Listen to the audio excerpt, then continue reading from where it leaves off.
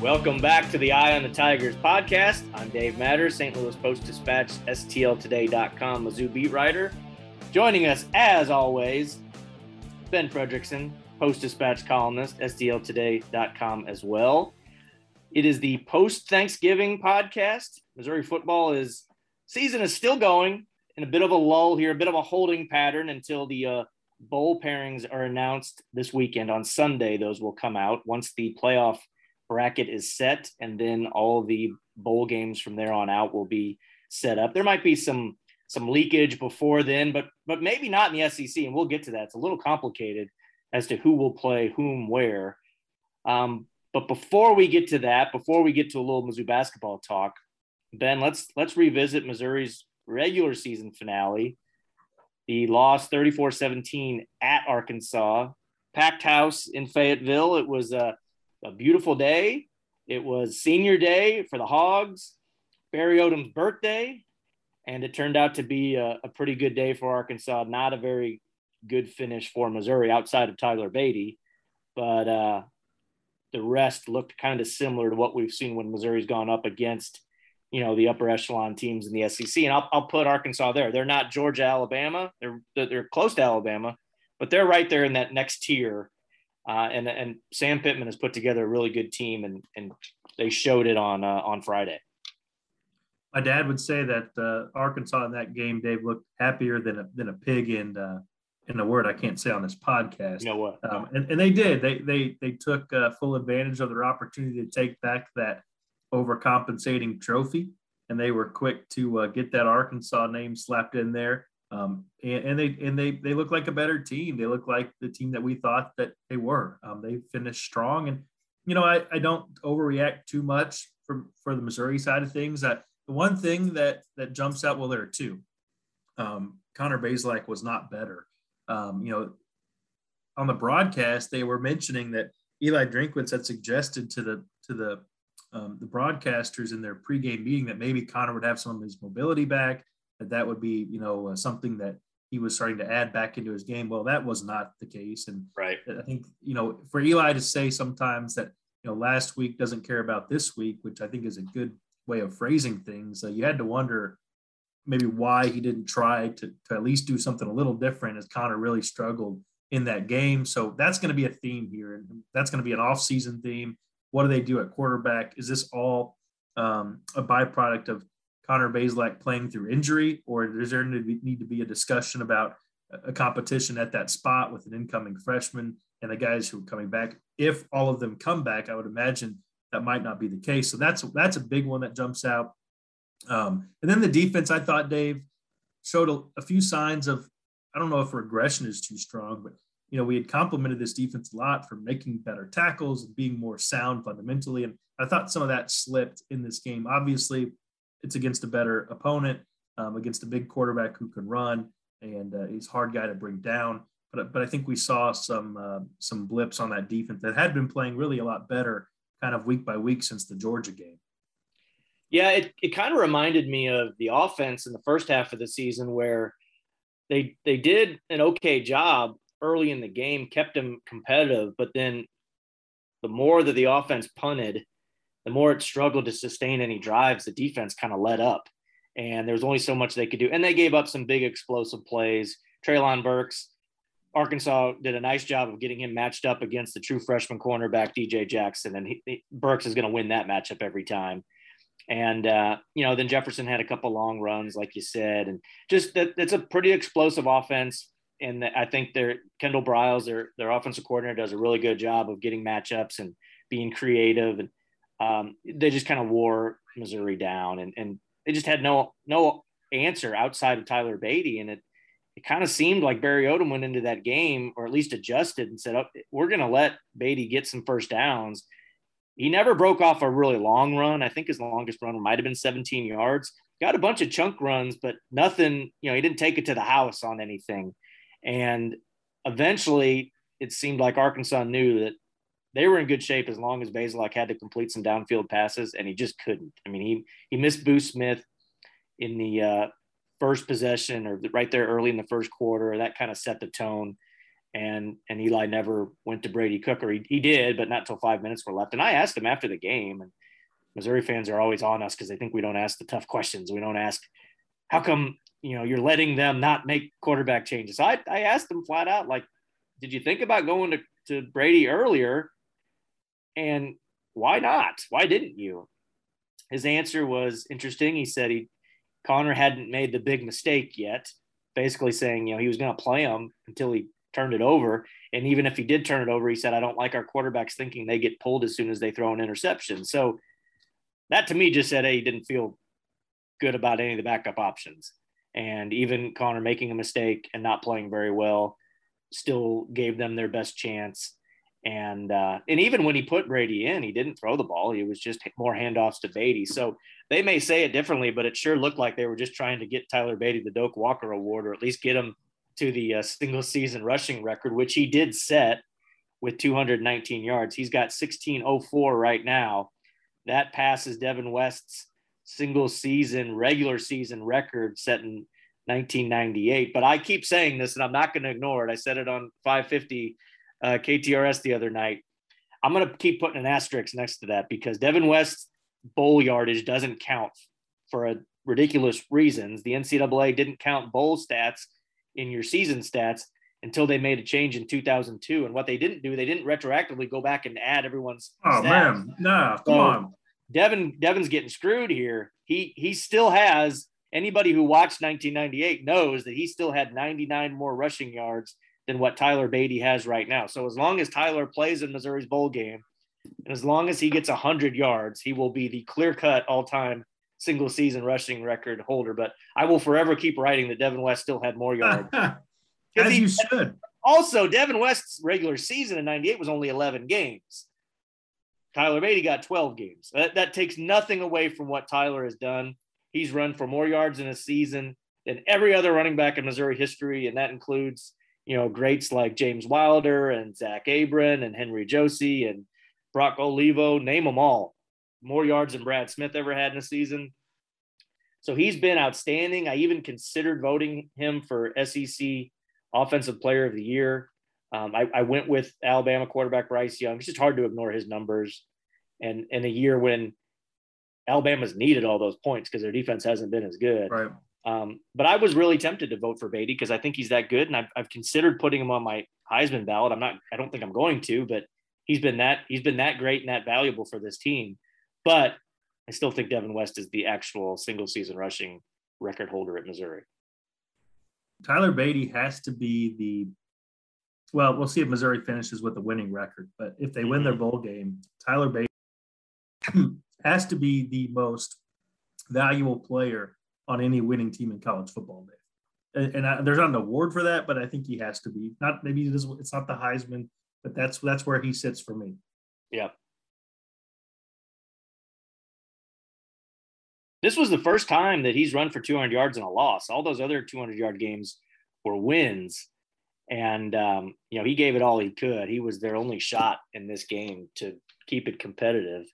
And he was just really impressive again. I mean, the guy just he can't go backwards. He's so strong. He's so durable. And we'll see what his ultimate decision is. But he was asked right after the game, do you plan to play in the bowl game? And there was no hesitation from him. I think it would be pretty cool, too, if Missouri, and we'll get to the bowls, if they should play in the Liberty Bowl. That's in Memphis. Now, he wasn't born and raised in Memphis. He grew up in New Orleans, but he moved to Memphis. That's where he played high school football, and that's where he still got, his parents live. That would be pretty cool for him to end his college career in Memphis at the Liberty Bowl. We'll see. We really don't know yet where Missouri is headed, but that's a possibility for sure. If he plays in Memphis, I bet he's getting those 100 yards. Oh yeah. But feel good betting on that. It does sound like he's going to play. I would imagine that Missouri most guys would play in the bowl game who are left. We have seen some transfers, Dave, some guys deciding to go ahead and transfer out of the program. What do you make of kind of the roster turnover that started for Missouri so far? Just cost of doing business, or do you think there's more to it? Not surprising. I mean, it has to happen. If you look at the scholarship count, if you look at how many players they're adding, what they plan to add, we still don't know. There's a handful of these super seniors or guys who could be super seniors and come back next year who were technically seniors this year, and they'll have to make that decision. So the roster, there's a bit of a logjam on the roster right now. So some turnover was to be expected. Daniel Parker Jr. is probably the headliner. He's a guy who's played a lot for Missouri over the last 4 years. He didn't play in the Arkansas game, has been more of a blocker than a receiver, although he caught 4 touchdowns this year, and including, then he had the memorable 2-point conversion catch against Florida. So he went out on top. The last time he touched the ball was that 2-point conversion game winner walk-off. Didn't play in the Arkansas game. He's a guy that I'll say this, over the years, he's sent out a lot of cryptic tweets about where he stands, his thoughts on a lot of things. And sometimes you could trace him back to maybe he's talking about not being very happy at Missouri. Then he would always be quick to say, no, I was talking about something else. So he's a tough guy to read sometimes. He's literally tough for me because he blocks me on Twitter. So I don't really know. I have to have somebody else send it to me. I blocked you on Twitter too. Yeah, I know. Well, a lot of people should. And I don't have time. I don't have the time or the patience or the energy to create a burner account so I could read everyone who blocks me. But not surprised there. He put out a statement then thanking Barry Odom, thanking Andy Hill for taking a chance on him. It's not like they really took a chance. He was a 4-star recruit, and was a lot of good programs wanted him. Conspicuously did not thank Eli Drinkwitz or any of the current coaches, which has kind of been a theme when guys transfer out. So all 4 transfers as of Wednesday when we're recording this were all guys that came in under the previous staff. Ish Burdine and Chris Sheeran, 2 defensive backs. Messiah Swinson, who did play a lot this year as the 3rd tight end, also on his way out. Missouri's going to be a little short on tight ends for the bowl game. No doubt there. You got Nico Hay, you got the freshman Ryan Horskamp, and then you've got some walk-ons. So we'll see what they do there. Defensive back, they've been thin there all season, especially second half of the year with injuries. Both Sheeran and Burdine had been hurt this year. So we'll see if there's any more. I anticipate there will be probably after the bowl game. But that door swings both ways. Missouri's going to be searching that transfer market as well and try to add some players like they did last year, getting Blaze Aldridge and Mookie Cooper and the Tulsa cornerbacks and all those guys. So this roster is definitely a work in progress at this point.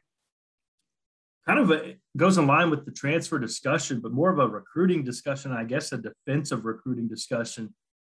We are not seeing Missouri involved in this insane coaching carousel development that's dominating the discussion around college football. But there's always an effect on recruiting, whether it's trying to poach commitments to programs that have lost their head coach, or in the case of maybe like a Luther Burden, defend a commitment that could be, come after if, say, Lincoln Riley comes after Luther Burden now as USC's head coach if he couldn't get him at Oklahoma. Do you think Eli Drinkwitz and his staff are following this and trying to see if it might be time to go get some flips, or also perhaps play some defense?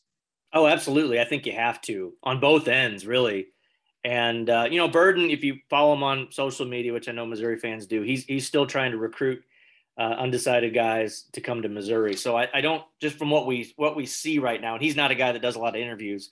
I think as of now, he's still all in for Missouri and will be here in January. He still has to sign in December. I think December 15th is the beginning of the early signing period, which is really the signing period now. But yeah, by not playing in the championship game, these staffs have a chance to, especially the staffs that aren't changing, at least at the top, have a chance to go out and recruit and do in-home visits right now. It's really the first time that Eli Drinkwitz and his staff have been able to do in-home visits because of the COVID restrictions in 2020 and then earlier this year. So they're getting a bit of a head start on that process. And I'm that they're talking to guys that they have connections to that are part of these coaching changes, whether that's at Oklahoma or Notre Dame or wherever. But this still is shaping up to be a top 20 class for them, and they've hit on some guys they've really wanted. They've got a lot of in-state players that are expected to sign, and guys from right outside the state border too. So we'll see how they finish up this class. But yeah, absolutely. I mean, Eli he's been flipping guys since the day he got to Missouri. So there's no shame in doing that. That's recruiting. and he and his staff will keep doing that, I'm sure, at least attempt to. Clearly no shame in doing it if Lincoln Riley is basically having assistant coaches who have not yet officially made the transition start recruiting for USC reportedly. That's like Lane Kiffin. That's something about going to USC where you have your coaches on your staff who haven't made the jump yet start doing the work for you. That's what Lane got in trouble for when he was at Tennessee, I believe, with Ed Orgeron. Man, you got to go way back in the time machine for that one. Here's my question, Dave. And then we'll talk bowls. But when are Kirby Smart and Nick Saban getting their raises? Oh my gosh. They're now massively underpaid based off this new trend in new hires. That's my first question. Also, what happened to that idea college football was supposed to be more restrained in its spending on the other side of the pandemic? That lasted about 10 games in the fall football season. If that, we've got Mel Tucker at Michigan State, and all credit to him. He's his third year as a college head coach, 1 year at Colorado, 2 years at Michigan State, and he's signing a 10-year deal. 10-year deals are the new thing in vogue. I guess like these agents got together this fall and decided, here's what we're going to do. We're going to hit up these athletic departments that were crying bankruptcy, not too long ago. We're going to hit them up for 10-year deals and massive buyouts and all of that. James Franklin gets the 10-year deal at Penn State. Same thing for Chip Kelly. Both coaches that switched schools here, Kelly and Riley. So, man, you got to think too, like every coach in the SEC, we have already seen it. We saw with Mark Stoops. He's going to get a new deal now at Kentucky. Everybody's going to be leveraging, their job status for new deals. I don't at Missouri. Eli's on year 2. He's sitting there at 500. I don't think Missouri's really in position financially to really boost up his salary too much.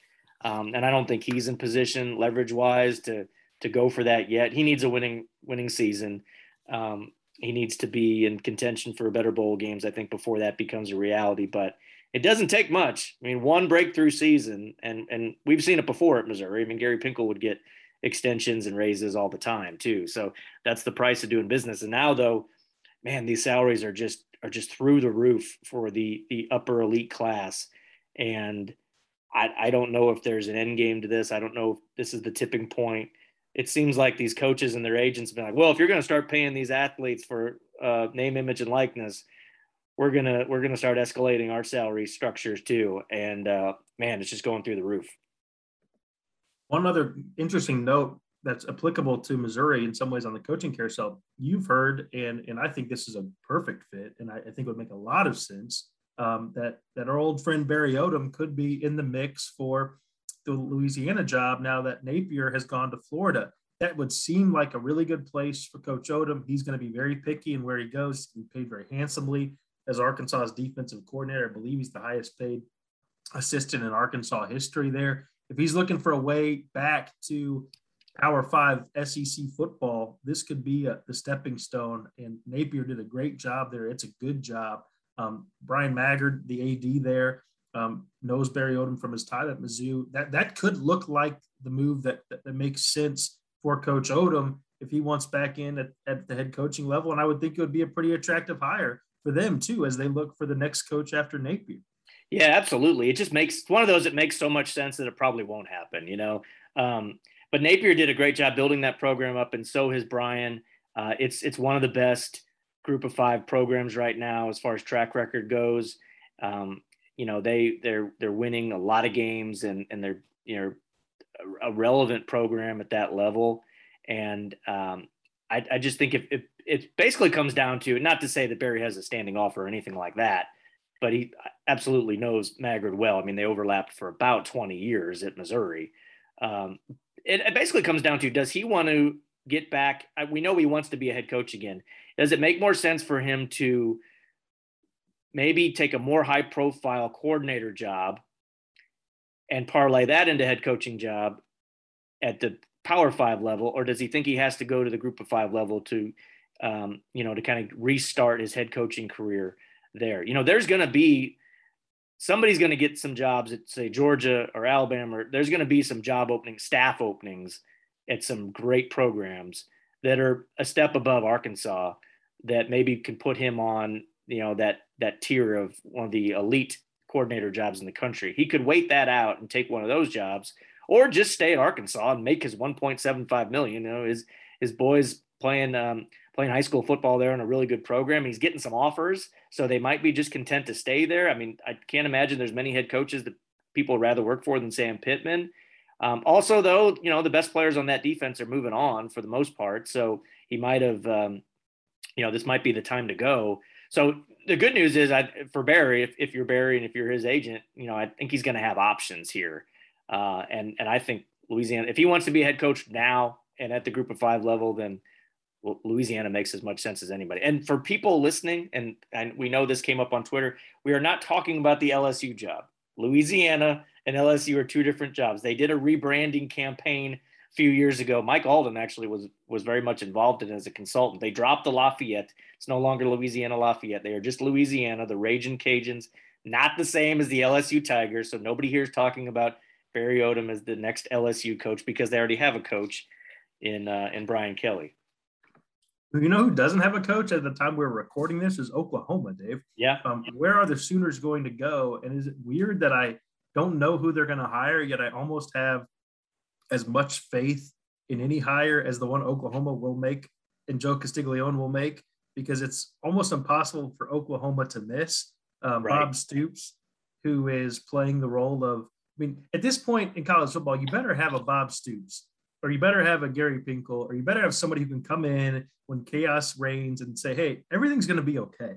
Yeah. And Bob Stoops does that. I mean, I don't know what they pay him down there, but he's earning it on a day like this week where he steps up and says, hey, you know, this program is bigger than me. It's bigger than Coach Switzer. It's bigger than Lincoln Riley, and we're going to be fine. I'm going to go out and talk to these players, and we're going to get this sorted out. Maybe it's Matt Campbell, Dave. I would like that hire. I know he didn't have a good year at Iowa State, but what he's done there has been very impressive. Imagine what he could do with the resources that Texas have. Obviously, a bigger challenge looming in the SEC, or maybe they go another direction. But if you're going to bank on an AD to make a good hire, you have a pretty good bet banking on Joe C. Absolutely. You know, his last two football hires were not head coaches. You know, Bob Stoops was Steve Spurrier's defensive coordinator at Florida, and then Lincoln Riley was just an internal promotion. So, you know, he's not afraid to hand it over to somebody who hasn't done it before. But he's, you know, not to say any AD has a perfect track record, especially when you've been in place somewhere for as long as Joe has. But you look at basketball. I mean, Lon Kruger was a good hire. Porter Moser was a good hire. He just has that touch. He's done it long enough I think he believes in what they have there, has strong enough conviction they can go out and swing big, or not necessarily swing big and go get somebody that makes sense and is a right fit. So I think Campbell would be good there.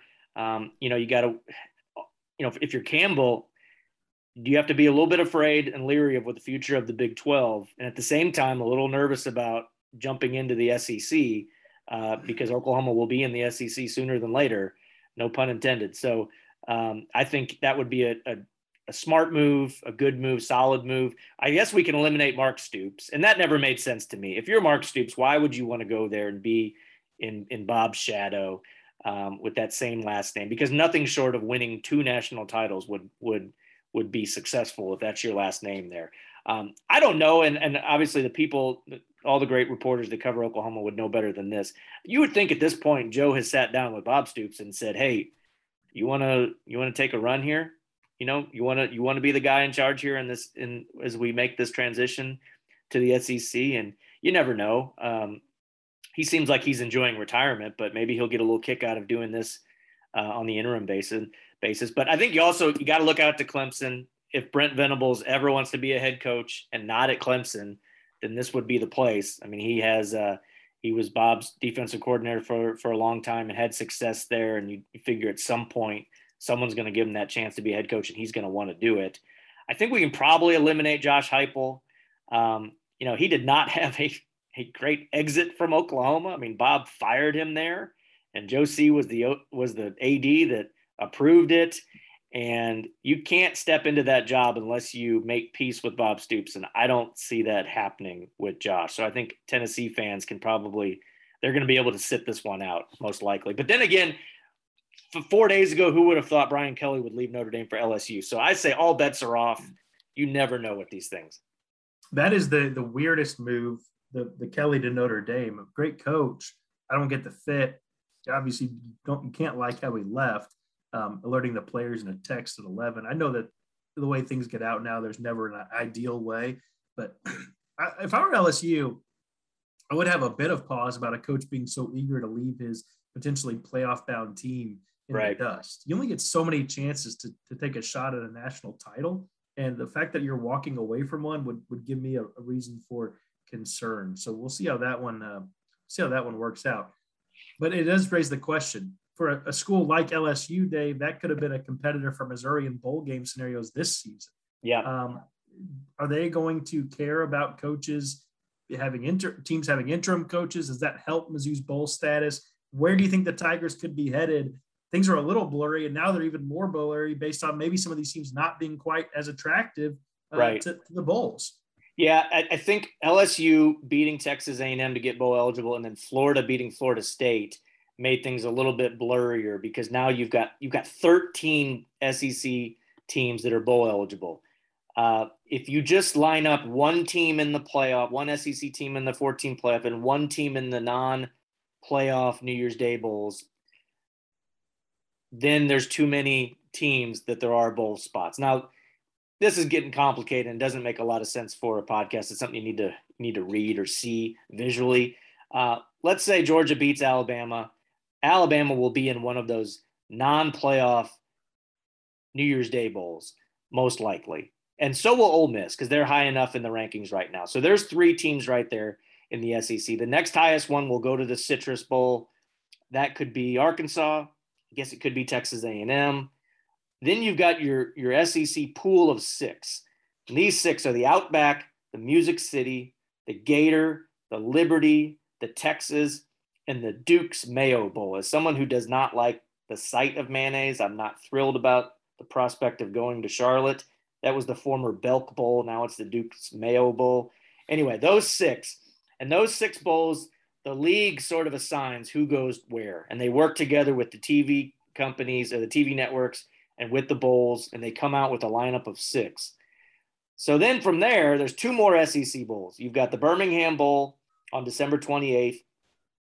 That is played in Birmingham, Alabama, not Birmingham, England. And then you get the Gasparilla Bowl, which is played in Tampa at the Bucs Stadium. Who knows? Maybe Tom Brady will be in attendance. Maybe bring along his pal Blaine Gabbert. So those are the 2 spillover bowls. There's going to be probably one more bowl needed for SEC teams. So then you've got a wide range of non-SEC bowls that basically need to pick up a free agent. You don't really want to be in that spot if you're Missouri or anybody, but that could be where they end up. And that's why this picture is so muddled. You got to wonder, are Florida fans going to be too excited about going to a bowl at 6-6? Their new head coach, I do not expect Billy Napier to coach in the bowl game. No. Same thing with LSU and Brian Kelly. Are LSU fans going to go to a bowl game? They're not going to be too excited about it. Now, if Missouri plays, if there's alcohol served there, they will. Well, yeah, but they can find that at home. But so we'll see. Missouri really doesn't know. Like they were really, as of taping this, they are very much up in the air. I think the Liberty Bowl makes sense proximity wise. It's easier to get to. If you want to go for some sunshine, that Gasparilla Bowl is not bad.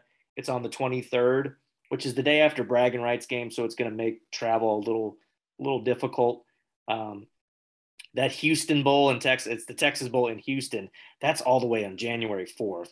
So that would kind of string out bowl practices a little bit. So it's up in the air. I can't remember a year where it was so much up in the air. Last year we had a pretty good feel that it was going to be Music City. And then of course it was until it wasn't, and Missouri had to pull out. So no telling. I'm going to try to figure it out this week, but really Missouri doesn't have it quite figured out yet.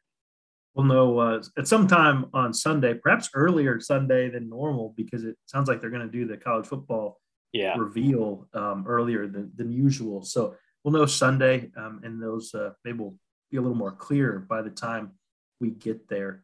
Dave, something that's not clear, and we'll wrap with this because we don't need to go too long on it because there's really not much to say. But we do need to touch on Missouri basketball. A start for the Tigers that we've already seen a starting lineup change. We've seen some of the newcomers look impressive. We've seen some of the newcomers look not so impressive. There's obviously the bad loss to UMKC that's still hanging over the head of the team. They didn't look too great against Wichita State. They blew out an NAIA opponent.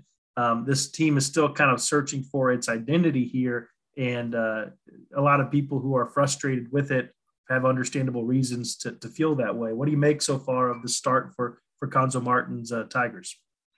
Well, they scored 25 points in the first half on Monday, so that's progress. They're really just searching for offense and kind of scrambling for an identity, like you said. We are seeing some changes now. Cuonzo will do this every once in a while, wait a couple games just to see how things shake out and then make a change. And in that game Monday, they move Amari Davis to point guard. He's the shooting guard they brought in from Green Bay. Never really played a whole lot of point guard, but Boogie Coleman is just he hasn't been that guy that I think they wanted. And disappointing, right? I mean, he was kind of supposed to be a star on this team. He was kind of billed as having some sizzle to his game, a flashy player. We have not seen any of that. Yeah, he's been very turnover prone, and they're just not really initiating the offense with him. He's made some shots, he's done some things, but he's kind of been more relegated to a bench role now. And also he hurt his ankle in a game and in the UMKC game. And I don't know how healthy he is. That may factor in a little bit. But also they took Jordan Wilmore out of the rotation. They never even saw the floor in the NAIA game against Paul Quinn. And I asked Cuonzo after the game, like, was he available tonight? I thought maybe he's sick, maybe, turned an ankle in practice. He said, oh, no, he's available. But he's got to get better at some things that I want to see him get better at some certain things. So it'll be interesting to see, what his role is going forward. They've got that game against Illinois in a little less than a month.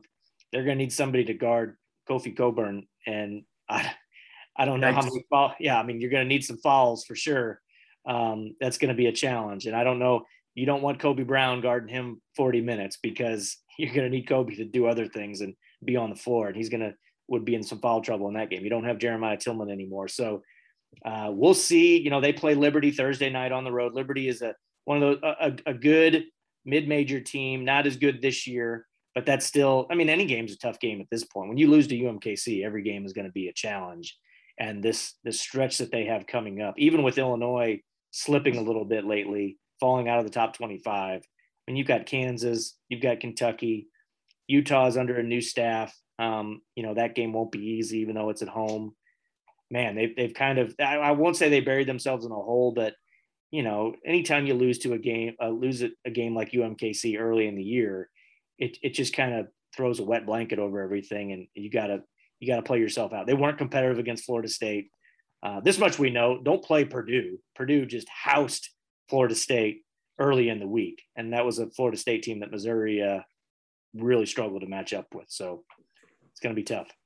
One bright spot, I think, has been Ronnie DeGray. I like that they pulled him off the bench. I think that he looks like a guy who can really contribute to this team. I like the way he plays. They need more guys who are playing up after transferring. They've got too many guys who look like they're struggling to find their footing at this level. But he's been a bright spot. I still think the ceiling for Kobe is high, but he's got to do it every night. I mean, he can't have nights where he goes out and scores 20 points and grabs 10 rebounds and then shows up the next night and has 4 and 2. That he's got to be more consistent. And if he's not, then they're gonna really struggle. So that's where it's at, man. We won't sugarcoat it, but we're also won't say it's over either. They've got a lot of games ahead of them to either get better or this is going to be a disappointing season. And really will be an interesting season because a lot of these guys are back next year, Dave. Right. That was the thing about these transfers. They're going to be around for a while. So you'd like to see some positive signs for the future there too. We'll continue to have it covered at STLtoday.com as this college football and basketball season continue to overlap. Bowl coverage coming. Where the Tigers are going, we'll also have the bowl covered. Dave will be there. Dave, anything else before we take off for today? No, I don't think so. Just look forward to that bowl announcement on Sunday, and then we will we'll talk about the matchup, whoever it may be. It could be a Big 12 team. A lot of these potential games are against Big 12 teams. It could be a Group of 5 team, and that's a game where you don't really get a whole lot out of winning it, but you get a lot to lose if you lose to a Group of 5 team. I know the one team, and I haven't asked him this, but I don't have to. The one team Eli Drinkwitz will not want to play is Appalachian State because those are some of his former players. You get nothing out of winning that game because, of course, an SEC team should win that. And it's can be embarrassing if you lose to your former team, much less a group of 5 teams. So I'm sure Missouri will not like seeing them across the matchup there if that should be the opponent. I'd say go play a good Big 12 team. Not Kansas State because you play them next year. That wouldn't be too exciting. Maybe I think Penn State and the Music City Bowl would be fun. We do know James Franklin's going to be there now. Go play the bowl that you were supposed to play last year and get it done in Nashville. But we'll see. Who knows? Yeah, against another name brand Big Ten opponent, that would be good, and it would be fun for Tyler Beatty, if not in Memphis, to be around the area where he was kind of overlooked as a 3-star recruit, and that would be cool to see too. We'll have it covered at STLtoday.com. We'll be back next week with another edition of the Eye on the Tigers podcast, and keep an eye out for the Eye on the Tigers video edition as well. For Dave, I'm Ben. We will talk to you next week, everybody.